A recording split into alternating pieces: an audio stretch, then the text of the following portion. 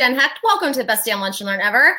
We have an unbelievable show for you today. I have the wonderful and brilliant Ron Baker on the show. Thank you so much, Ron, for being with us.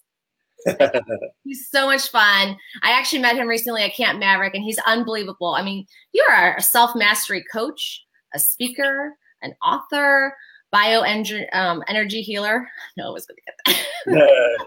So, practitioner. He's guided clients from all around the world on a journey from survival and like consciousness to empower consciousness through School of Self-Mastery in New York since 1997. So tell us a little bit about that while we get into some of the other things we're going to talk about.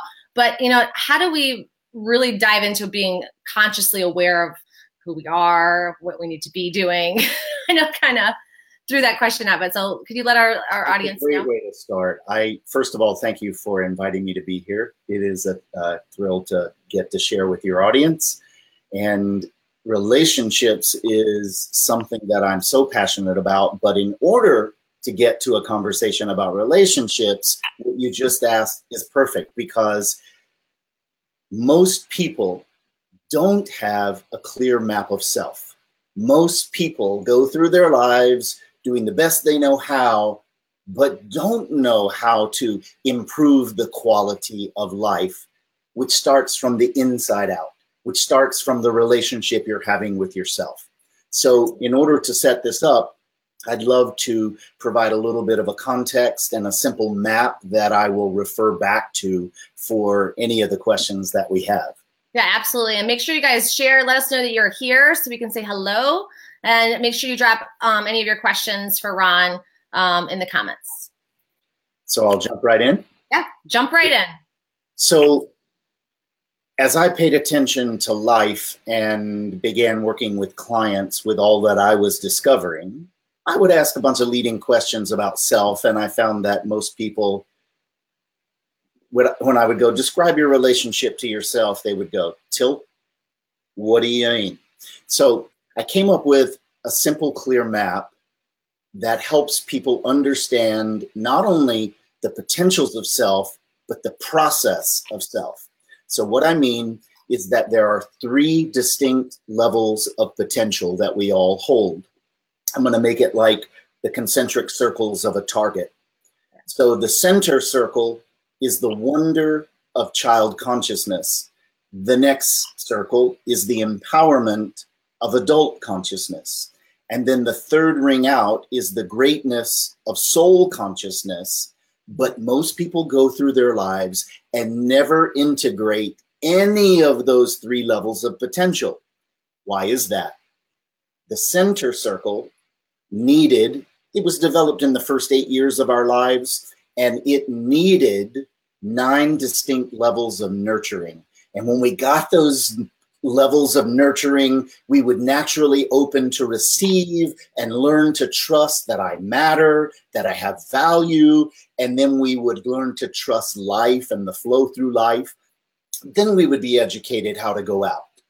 But because we've lived on a planet with such primitive education about self and nurturing, most of us didn't get these 9 levels of nurturing. I know this from having taught thousands of people around the world. It is not even unique to the United States. It is a worldwide phenomenon.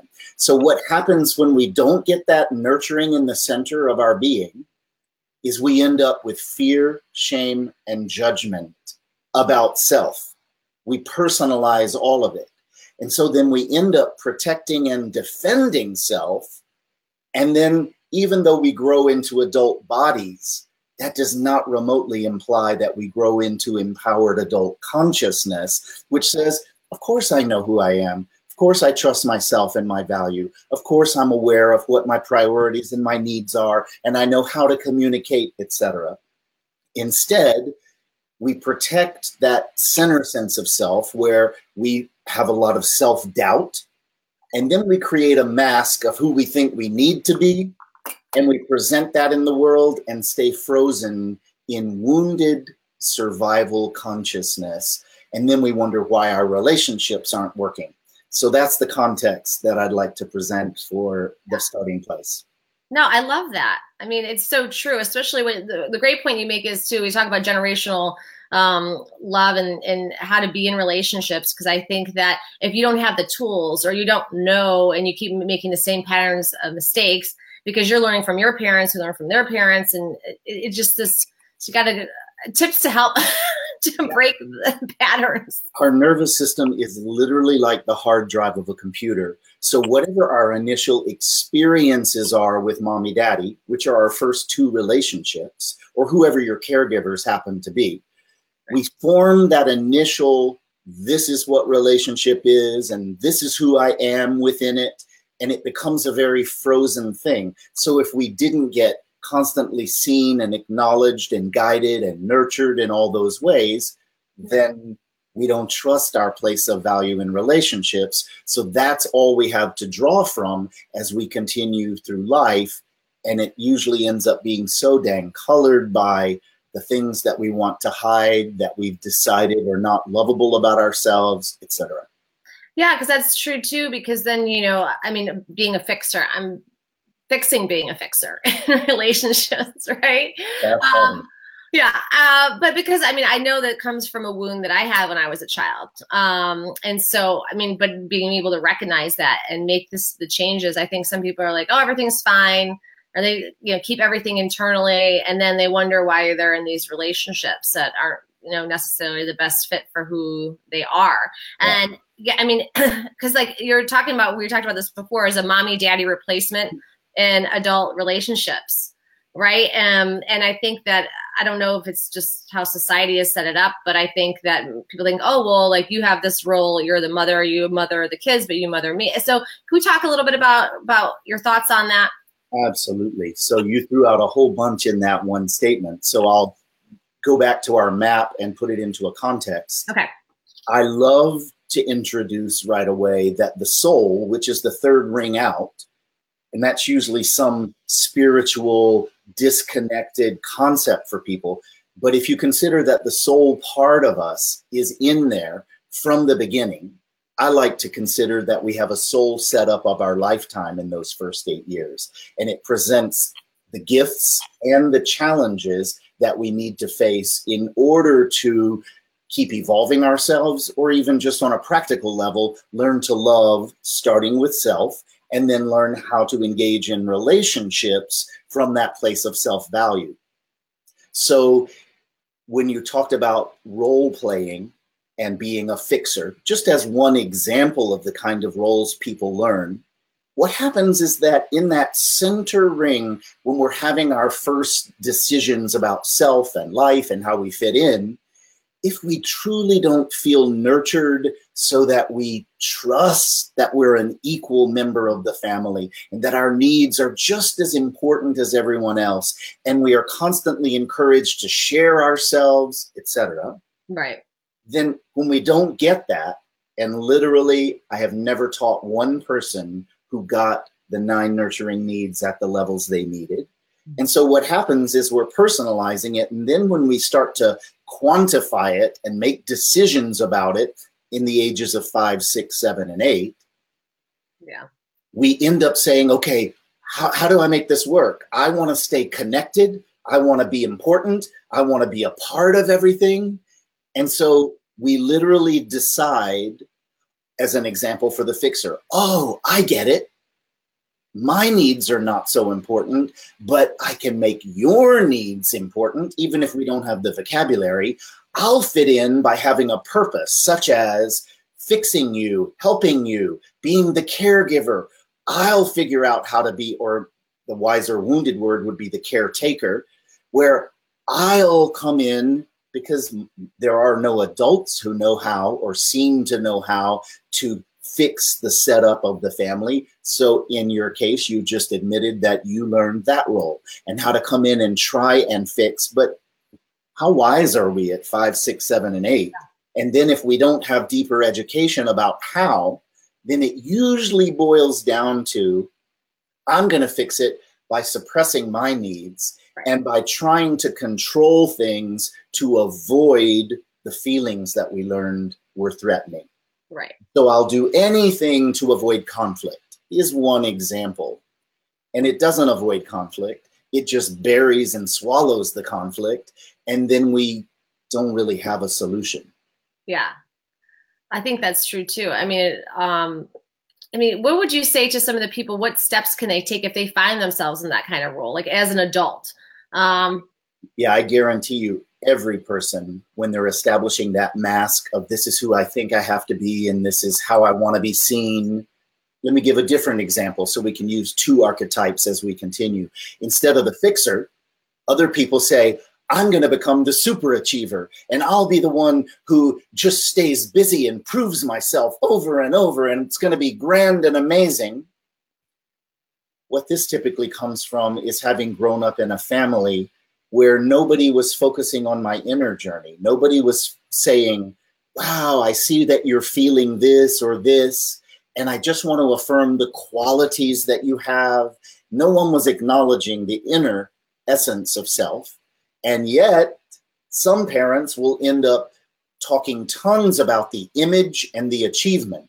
And so people say, oh, that's what's of value for me. So I'm going to figure it all out and I'll be impressive. And that's another role that people learn.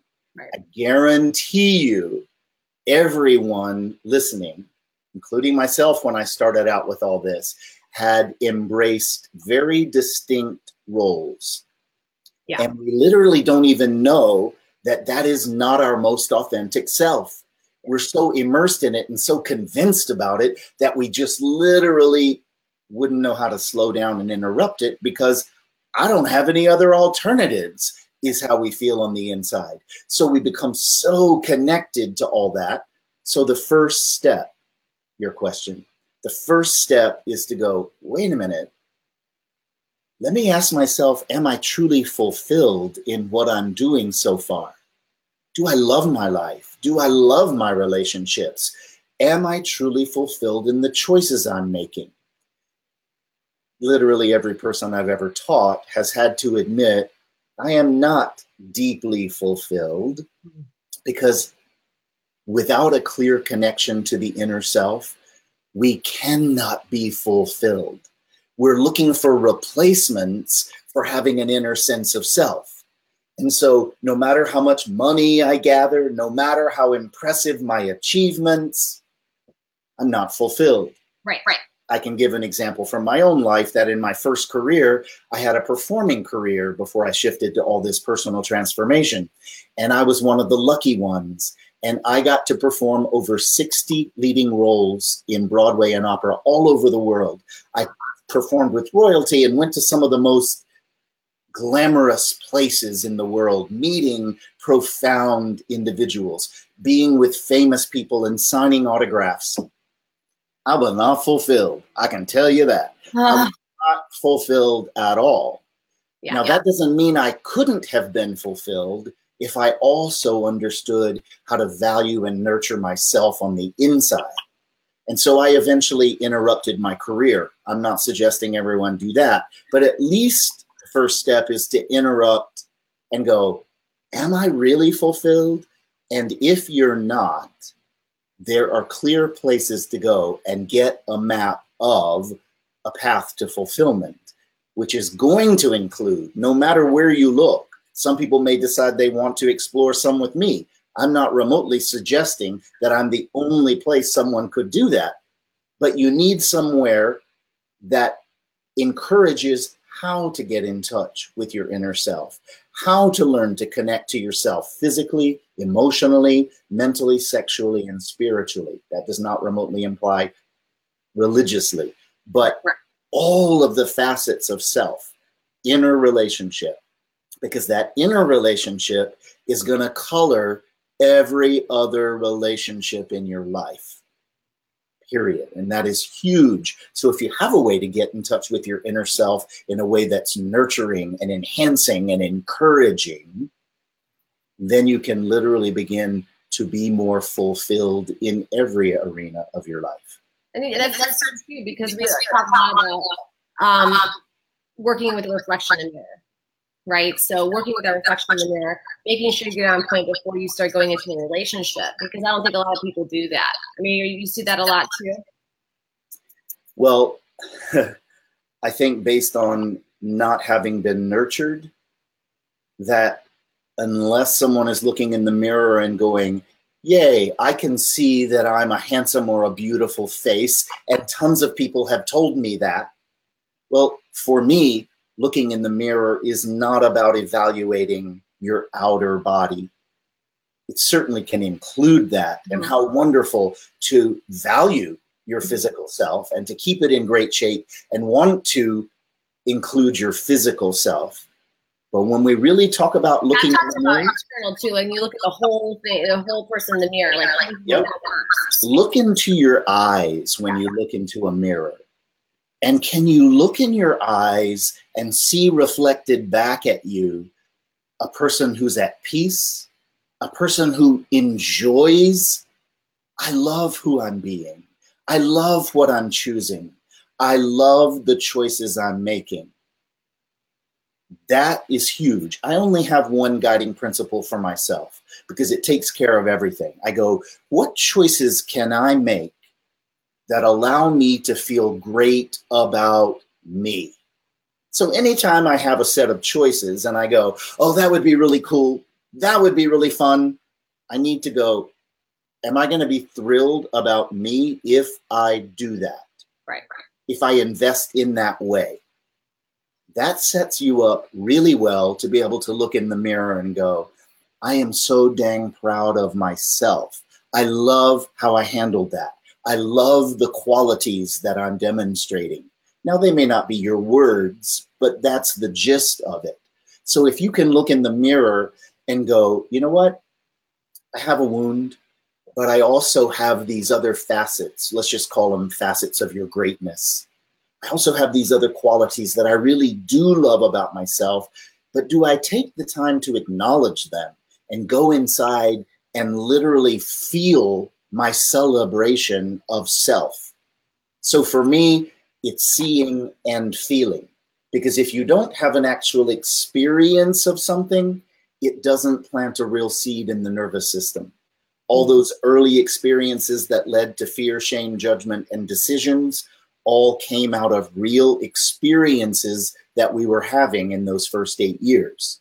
So in order to truly turn it around, we need to begin to nurture and value and invest in the experiences that we say we want to have in a relationship. So many people go, I want my partner to value me, and why don't they ever compliment me, and why, various things that people go through. And I say, yes, you may need to have a conversation with your partner about that. But first, ask yourself how you're treating you.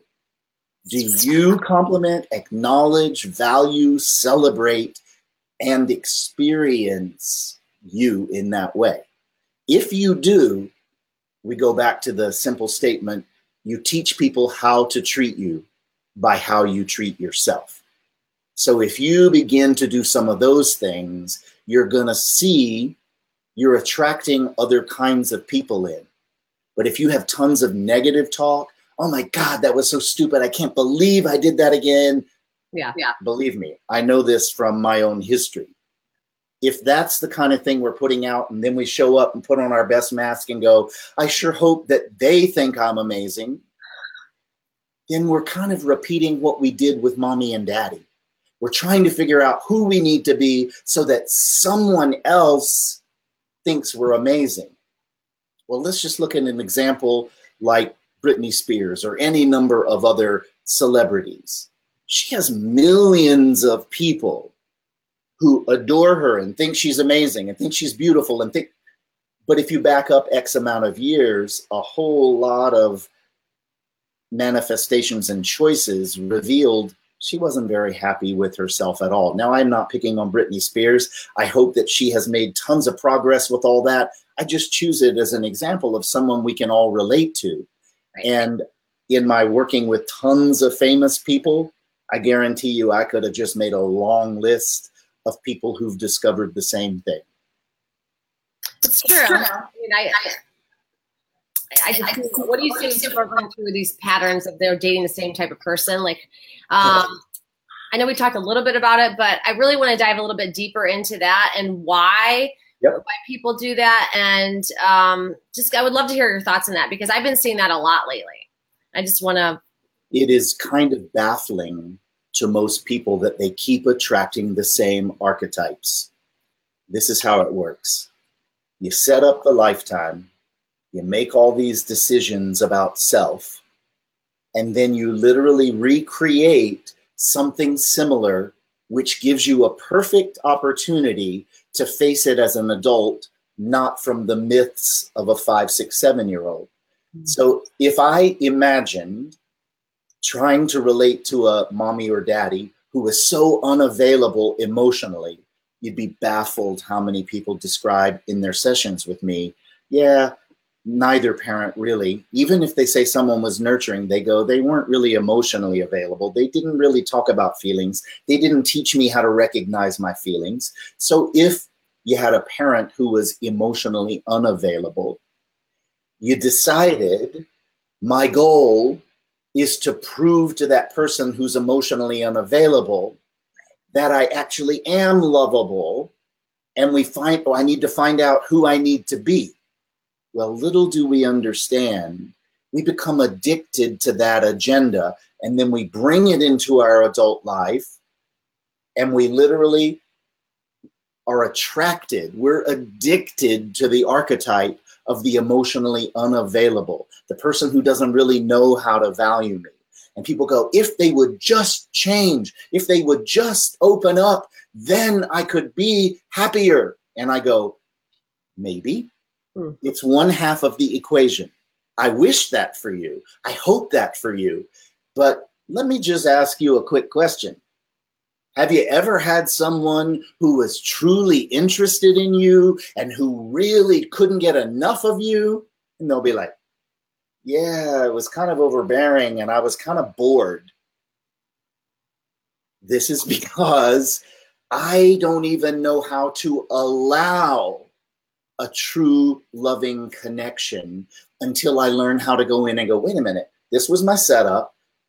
I'm attracting the same thing.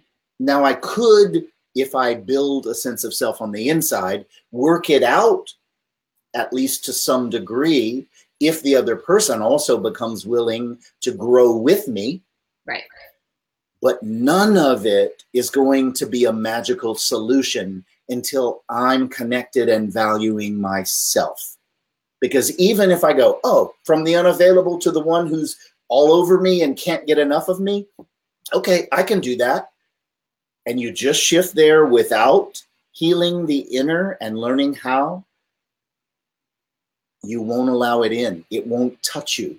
You'll be irritated and antagonized in a new way. But let me add great news. I work with tons of couples, tons. And if both people show up willing to learn about self, willing to nurture and invest in self in a deeper way, then the privilege of sharing the journey of better and better and better into a kind of intimacy that is not just physical, but becomes emotional allies is the grand prize. I watch it every single day. I know that that's entirely what is possible. It is the way I relate to all my relationships, not just my primary one.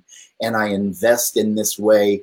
And the ones who are willing to match me, profound, deep, meaningful connection. That is such a great point. I mean, also, too, when you're thinking about, we're going to talk a little bit about fear-based mindset, too, why people get fearful of being open up. But I want to talk about, you talk about being emotionally unavailable. And I think that for women, they feel like, well, these guys are, they're taught, like, don't show emotion, don't care, don't, no intimacy, like that's another thing. You're going through your whole life not knowing what love really is or how to love. I mean, so how can we kind of break that cycle and create that emotionally available that partners want also, and the intimacy to help to create intimacy in a relationship? So let's start with this emotional part. Let's give all of the listeners who are here a chance to evaluate, where are you right now, today, in your own emotional connection? So I'd like for you to literally take 10 seconds and see if you can name 5 feelings that you're actually feeling right now in this moment. And we're going to give you 10 seconds of silence to do that.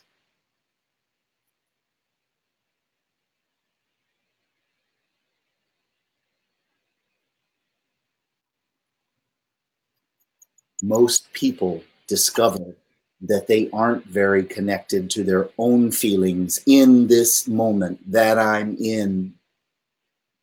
Don't know how to even have much emotional vocabulary, much less how comfortable do you feel to say those feelings out loud. And if you were here live with us on the show, would you feel safe to say, right now I feel connected, willing, open, seen, courageous, touched, moved?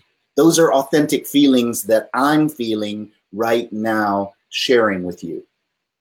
So if you didn't learn, if you were not encouraged how to connect to your own emotional energy, how to then bring it up, feel it, express it, and release it, then you don't have emotional intimacy with yourself.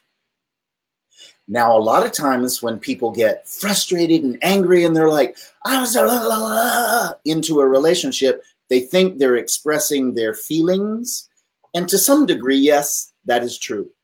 But oftentimes, if we're really honest, it equals I'm acting my feelings out.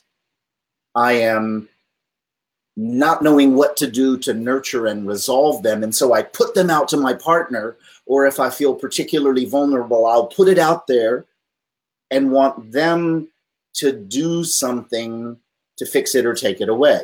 We are much more enmeshed in this codependency than most people have necessarily wanted to admit. But if you learn how to nurture your own feelings, and then I come to Jen in this moment and I say, Jen, right now I'm feeling vulnerable. And I just wanted you to know me. I just wanted to share this moment so we can connect in this moment. I don't need you to fix me. I don't need you to take it away. I just want to know that you care and that we can connect this authentically. Right. Then I teach people how to communicate not only what they're feeling, but what do you need? And I usually start with 3 distinct, simple things. Do you need just to be heard? You'd be amazed how often people just want to be heard. Don't give me lots of advice. Don't make me wrong. Don't tell me I don't need to feel that way. Don't tell me there's nothing to be sad about. I just need a safe place to admit that I feel that way. So do I just need to be heard, or do I need to be hugged or held in some way? Because connection and affection are 2 of the 9 nurturing needs that every single person needs. I may have talked myself out of it, but that's crap. Every single person needs that. I'm going to give a quick example as a male energy. My father was a warrior archetype. He never allowed vulnerability or emotion just literally type A warrior. In his last 2 years of his life, he ended up needing to have his right leg removed up at the upper leg level because of circulation issue. I was so thrilled when he turned to me in the hospital and said, would you just touch me? Oh, wow. So dang powerful. Yeah. I've been waiting my whole life for him to be in touch with that. And I was like, Dad, of course, my gosh, we're right here. We love you. We care about you. But he wasn't open to it before. Right. We need it. We all need it. And we don't need to wait until there's a crisis in order to have that. So do I need to be heard? Do I need some kind of affection? Or do I need some feedback?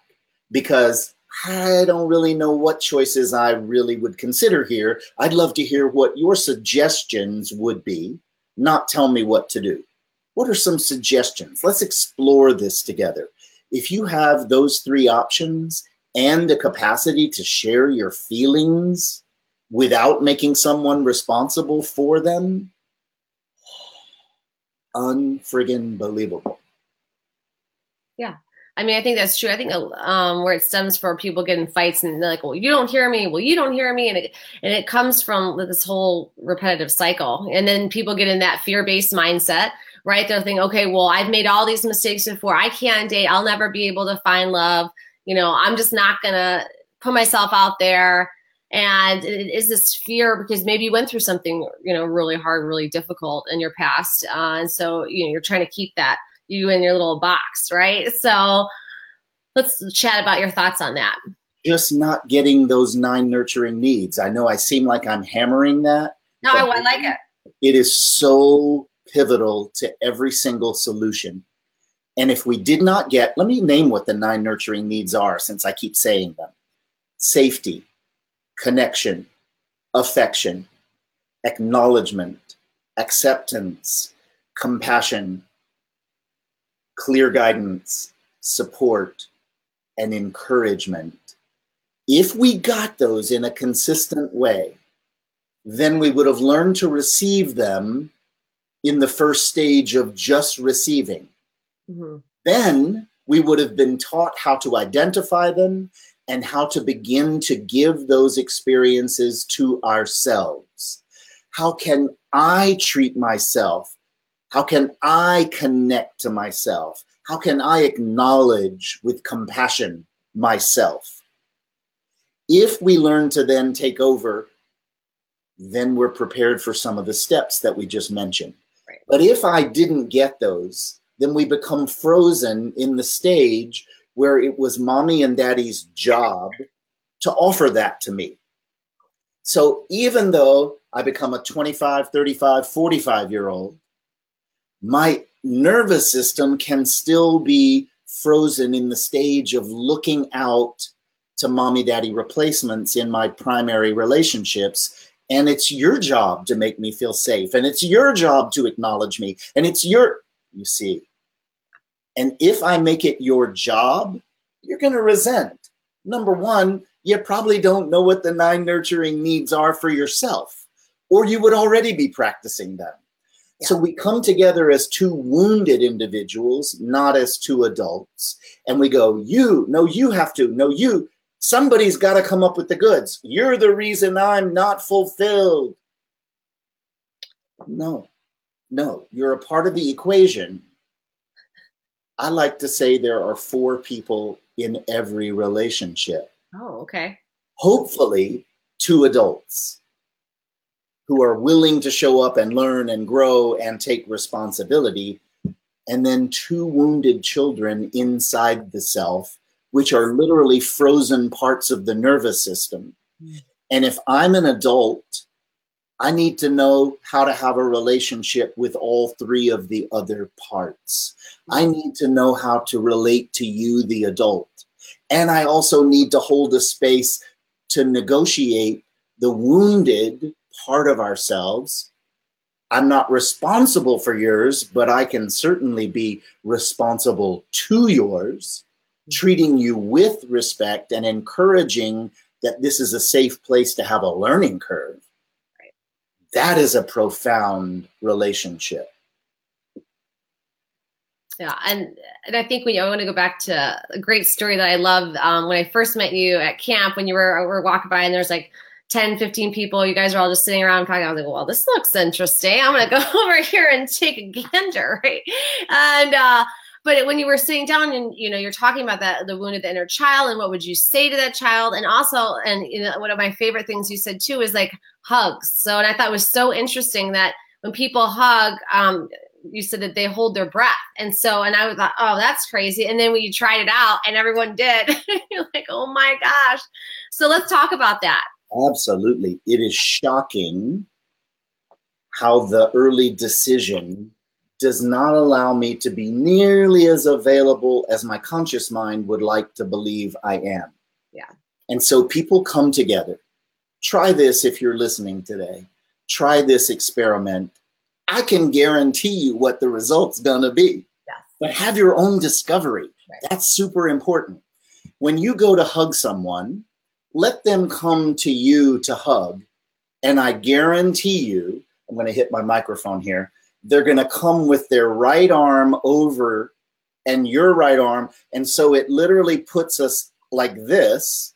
Well, my heart's over here, and it's going to put us as far away from each other's hearts as possible. The left side of the body is the receptive side of the body. Write that down. Left side of the body is the receptive side of the body. Now imagine going in to hug someone this way with your receptive side open. Yeah. Just that alone is going to feel awkward. Well, if you have somebody you know really well, say, can we do an experiment? Yeah. And then ask if you can hug and put your faces so that the left side of your faces are what touch or are near each other, and the left arm is over, and their left arm is over you, so they're also open. Guarantee you this is what it's going to look like. And everyone will stop breathing, even if you do a right-armed hug. Why? Why are they doing that? Everybody stops breathing to put an energetic wall up between me and you. Why? Because in those first years, when we were learning about safety, connection, and affection, nobody was energetically modeling this safe flow of energy between you and me. Everybody, without knowing it, there's no blame and shame here. Everybody, without knowing it, was putting up their mask and showing up, and I love you, this little baby. I'm so here for you. But I can't transcend what I've learned. If I only got a third grade emotional education, I can't bring college level depth to what I offer you. Let me give you a quick example of that. I need to build a jet engine. I need you to teach me. Go. Is this a real question? But it's a real parts. You find some mechanics that know what they're doing and some tools. This is literally how people are with needing to show up and nurture us when we're born. And then in those first 8 years, they do their best and they show up and they have the greatest intentions, just like all of us did when we got in our last relationship. But you can only go as far as your comfort zone has been built. Right. And so if my parents didn't model this breathing, relaxed flow of energy, then you're not likely to hug someone without repeating the same limit. So when you hug somebody the next time, pay attention to yourself and then tune in to them, if you even hug them long enough to pay attention. Let's talk about that. Yeah. And breathing. So when because that was the other thing you were talking about. So let's talk about that. So if I'm with someone who's either a client or someone that I know really well, I'm going to come in and hug them. I'll do the right arm over, if that's what they're most natural with. I don't need to control the person and go, wait a minute, we're going to do the left over. No, I'll hug either way. Right. But what's important is an intention of really allowing connection. So if I have a client I know or someone I have already established a real connection with in my life, and thank God there are tons, I'm going to come together and hug, and I will purposefully take a breath. Now, I may not make that audible sound. I'm doing it to demonstrate. Right. Out breath is a surrender into an experience. So you can just do it through your nose if you choose. This is a bigger surrender out the mouth. Then it's going to allow me to be in a more fulfilling connection with you. Right. And let me just at least stay there for 2-3 seconds. Now, if I'm with a client, I'll do where I teach people, and I'll be in that for 30 seconds, and we'll talk about it while we're hugging, because there is no threat when there's a mutual choice to be in a hug. Right. But it does challenge the edge of the familiar comfort zone. Well, that's the whole point. Right. Let's show each other how safe we can be, just like when I hugged you at camp. And we discover, wow, not once in 20 plus years of teaching this have I ever discovered one person that was finding a threat in these new nurturing expansions. Yeah. So just pay attention when you hug someone, whether they're breathing or not. Now, don't control them unless you are not leaving me until you breathe. Yeah. You just show up and breathe, and they're going to feel a more relaxed, nurturing you. Hello, Eve. How are you? We're talking about hugs. You tuned in at the right time. We're talking about all about hugs. So it's so important that we plant seeds and that you pay attention to what is already habitual. And then you introduce a layer at a time, something more fulfilling. And hugs are just one example if you're breathing and intend to connect your heart to another person. Yeah. So there's some hug. There's the, I mean, hugs. Everybody loves hugs. I know. It was so, I read somewhere, you know, with your kids, especially like you can't love them enough and hug them enough. And someone said, wait till they let go. Like keep hugging them until they let go. Yeah, so that's, you can feel the natural relaxation when somebody's had enough and you've hit the edge of their comfort zone or what they prefer in that moment. Yeah. And then he's like, okay, mom, like he's getting older. He's like 10. Then he's like, can I have a hug? You know? Exactly like what my dad at 80 discovered. Mm-hmm. Can you please touch me? Yeah. And then he wanted that presence to stay because it was a vulnerable moment. So we need different things at different times. The point is to become aware of you and what do you need and how much do you need? And then be clear. Don't make somebody wrong because they can't read your mind. Right. Nobody can read somebody else's mind in every minute. Right. We learn each other. We learn each other's love modes. But it's so important to take responsibility to let others know.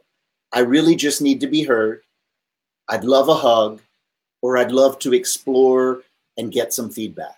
Okay, so we have one question from Annie. She says, so if you hug from the left side, are you controlling the other person or better connecting with them? Well, like anything, if you're going to do something that's different than someone's habitual, you might say instead, I've just learned this thing on this show with this crazy guy. Can we do an experiment? Great information. Okay. I'm just playing. Can we do an experiment? If you know them well enough, just ask. That's why I pointed out that if they go to hug on the right side, I hug on the right side. Yeah. I do it all the time, but I purposefully stretch my clients to hug with the left side open.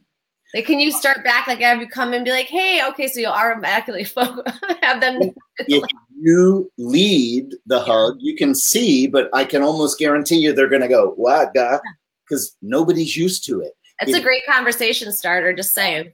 Yeah. And then you can go, I was just listening to this interview, and so hug me. Hug me. Hashtag that. Hashtag hug me. Exactly. And if it's somebody you really like, then experiment 3 or 4 different ways. Okay. I love it. I mean, good people going around DC hugging people. I mean, we all need it. Trust me. But what I loved at camp is that once I spoke to those 15 to 20 people, they started teaching other people at camp, and it started spreading. Yes. When we were Mark Gutman, same thing. Oh my God, it was so funny. It's hilarious. So great. So when we refer to camp, it's Maverick 1000, a group of business entrepreneurs who wanted to discuss relationships and hugging. Yes. And I'm telling you right now, at least 50% of them were men. So don't, ladies, feel like, well, my guy will never, ever, if it's a chance to have a deeper connection with you, guarantee you there will be some willingness. Yeah, absolutely. Yeah, I mean, who doesn't love hugs? Hello. People that are in a vulnerable moment and learned as children, it's not safe when I'm vulnerable. Right. Well, you can know that it is safe when you're vulnerable, but honor what the other person may be saying. I just need you to be with me, not necessarily to hug me in this moment. Work toward that. So the question was a great one. Am I controlling the other person? No, don't control the other person. Don't should on them. Don't require of them, but begin conversations and explore. It's such a great way to share the journey and the learning curve. Yeah, I think that's so true too, because then you could, I was just thinking, I was like, oh, you could like sit down this and say like, have you heard of the hashtag Hug Me Challenge? They don't know, and they don't know. Maybe we just created it, right? That's the hashtag Hug Me Challenge. It's a great idea. Maybe I will actually put that online and it can become a thing. Yeah, why not? I mean, we talked about it. Hello. We're challenging everybody to do that, right? Do the hashtag Hug Me Challenge. Yep. Write that down and do that later for you. Ron and I talked about it. But it would be a really good conversation starter, because then you're getting to really to know, and that it creates that bonding experience too. Because especially if you've never done that before, that creates in your memory, okay, well, like I learned how to really hug someone. So that person's always going to be in my memory. There you go. There you go. I can't tell you how many people at camp said to me, I so appreciate that we made a real connection in that one conversation that we had. That's true. When we finished camp, 70 out of 100 people reached out. Absolutely. I was so blown away. Yeah. I know. When I saw you, because it's very open there. So we had like 100 people. I mean, you see like you connecting, talking, and I think that's what we were saying earlier. I was like, I have Camp Maverick withdrawal. I'm like, why can't I hang out with these people all day long? Their life would be so much amazing. So, but yeah, I was. But it becomes creating that connection and your tribe and who you are. But also the key thing is that everybody went into obviously this learning experience to grow, to nurture themselves, also. But the key is that most of the people, I would say all of those people that are there are coachable. And I think that is such a huge, huge asset to be in life, is to be coachable. I mean, for me, I was an athlete, I don't know if you knew that, played tennis. Yeah. I was, I love tennis. Yeah. So I was ranked 24 in the country, and wow, congrats. That's awesome. That was a very long time ago. Okay, congrats anyway. Yeah. But, for me, like that was always a story I always love to tell is, my dad was very brilliant. He was saying, okay, in order to have the best game, we have to have a serve coach, a volley coach, a forehand coach, backhand coach. Every area of my game had to be perfected to have the whole game win, to have it all come together. And I think it's that not like, okay, I'm just going to work on this. I'm just going to hit all forehands and I'm going to have this, I'm going to nail my forehand. Well, chances are somebody gets a hold of it. They're like, okay, that your weakness is your backhand. And I'm just going to keep hitting the backhand and until you ended up losing. Where if you put the time in to do all these key 9 steps from Ron to, right, your 9 nurturing needs, you would be fulfilled. So, I mean, and like you said, there's so much information out there too, but I want to talk to you about the meditation. I'm going to put it in the notes too, that you offer to clients. And he's been so nice to offer it to my audience here too. So I'm going to put it in the notes here real quick. Yeah, I actually, while you put it in the notes, I'll talk about it. I actually created a couple of guided meditations just for this interview today. It is about how to create a deeper connection or relationship to self is the first one. Yeah. And then how to take a powerful step to prepare for fulfilling relationships with others. So there are 2 guided meditations. You'll give the link. You can also find it at ronbaker.net. If you just go to the home page and hit that opening button at the top of the page, I made it live for people who are listening to the interview and want to follow up. But the most direct way will be the link that you're putting. Yeah, I'm doing it right now. Just computer being sassy. So it helps to have a guided meditation. Why? Because meditation is simpler than most people imagine. For me, meditation means nothing more than inner focus. So anytime you shift your focus from out here to inside self, you are meditating. Yeah. The goal is to be aware of yourself on the inside most of the time. Right. So I have provided a couple of ways for you to begin to practice that I will take you step by step by step into an experience of yourself. Nurturing, connection, discovery, awareness that will enhance that relationship, which will color all the other ones. So I hope a ton of you will come and listen. Oh yeah, and I'll share it again too when we get on here, because I want to make sure I dive in. I want to get a couple things on here talking about your bioenergy healing, because I think meditation, when you talk about that, you're getting your mindset right. So getting into that focused area, and but also let's talk about because I was curious to see, I was like, what is this bioenergy healing? Mm-hmm. The official term for it is bioenergetics, and people go, "You're a bioenergetics therapist? What in the heck is that?" It's just a fancy term for getting in touch with how you use your energy. So if we talked about getting a certain set of experiences initially and then creating a distinct comfort zone based on my fear, shame, and judgment that I learned when mommy, daddy didn't know how to provide those 9 nurturing needs, then I guarantee you stopping the breath and doing a really shallow breath are 2 distinct ways that you begin to shift physically. Yeah. Energetically, you also grip. So there are 3 primary diaphragms in the body. One is the throat, tongue, jaw. One is the solar plexus below the rib cage, and the other is the sphincter muscle at the butt, at the base of the spine. All 3 of those are meant to move energy up and down the body, keeping us alive and moving. Mm-hmm. But when we don't feel safe, we grip and close off. Mm. There are many ways. That's just the first, most primary way. There are many ways that someone grips and defends and then puts on that mask. Yeah. Bioenergetics is the study or the awareness of how you body, energetically defend yourself. In the system that I teach, there are 5 primary defense types. Each one defends differently. Some people don't feel safe to be in their body and they do one thing. Other people don't feel safe to be seen and they do another thing, like a turtle shell where they sink. Other people put up an energy facade that says, "Admire me through the glass case." And all different ways. Well, if you learn how you're defending and you learn how to nurture yourself, then you can literally shift how you practice that movement of energy, and you will have more vitality, more health. As an example, I've only had like 3 colds in 25 years. Oh. No sickness. Why? Because of the movement of energy in my body. When you have the movement of energy, you have proactive health.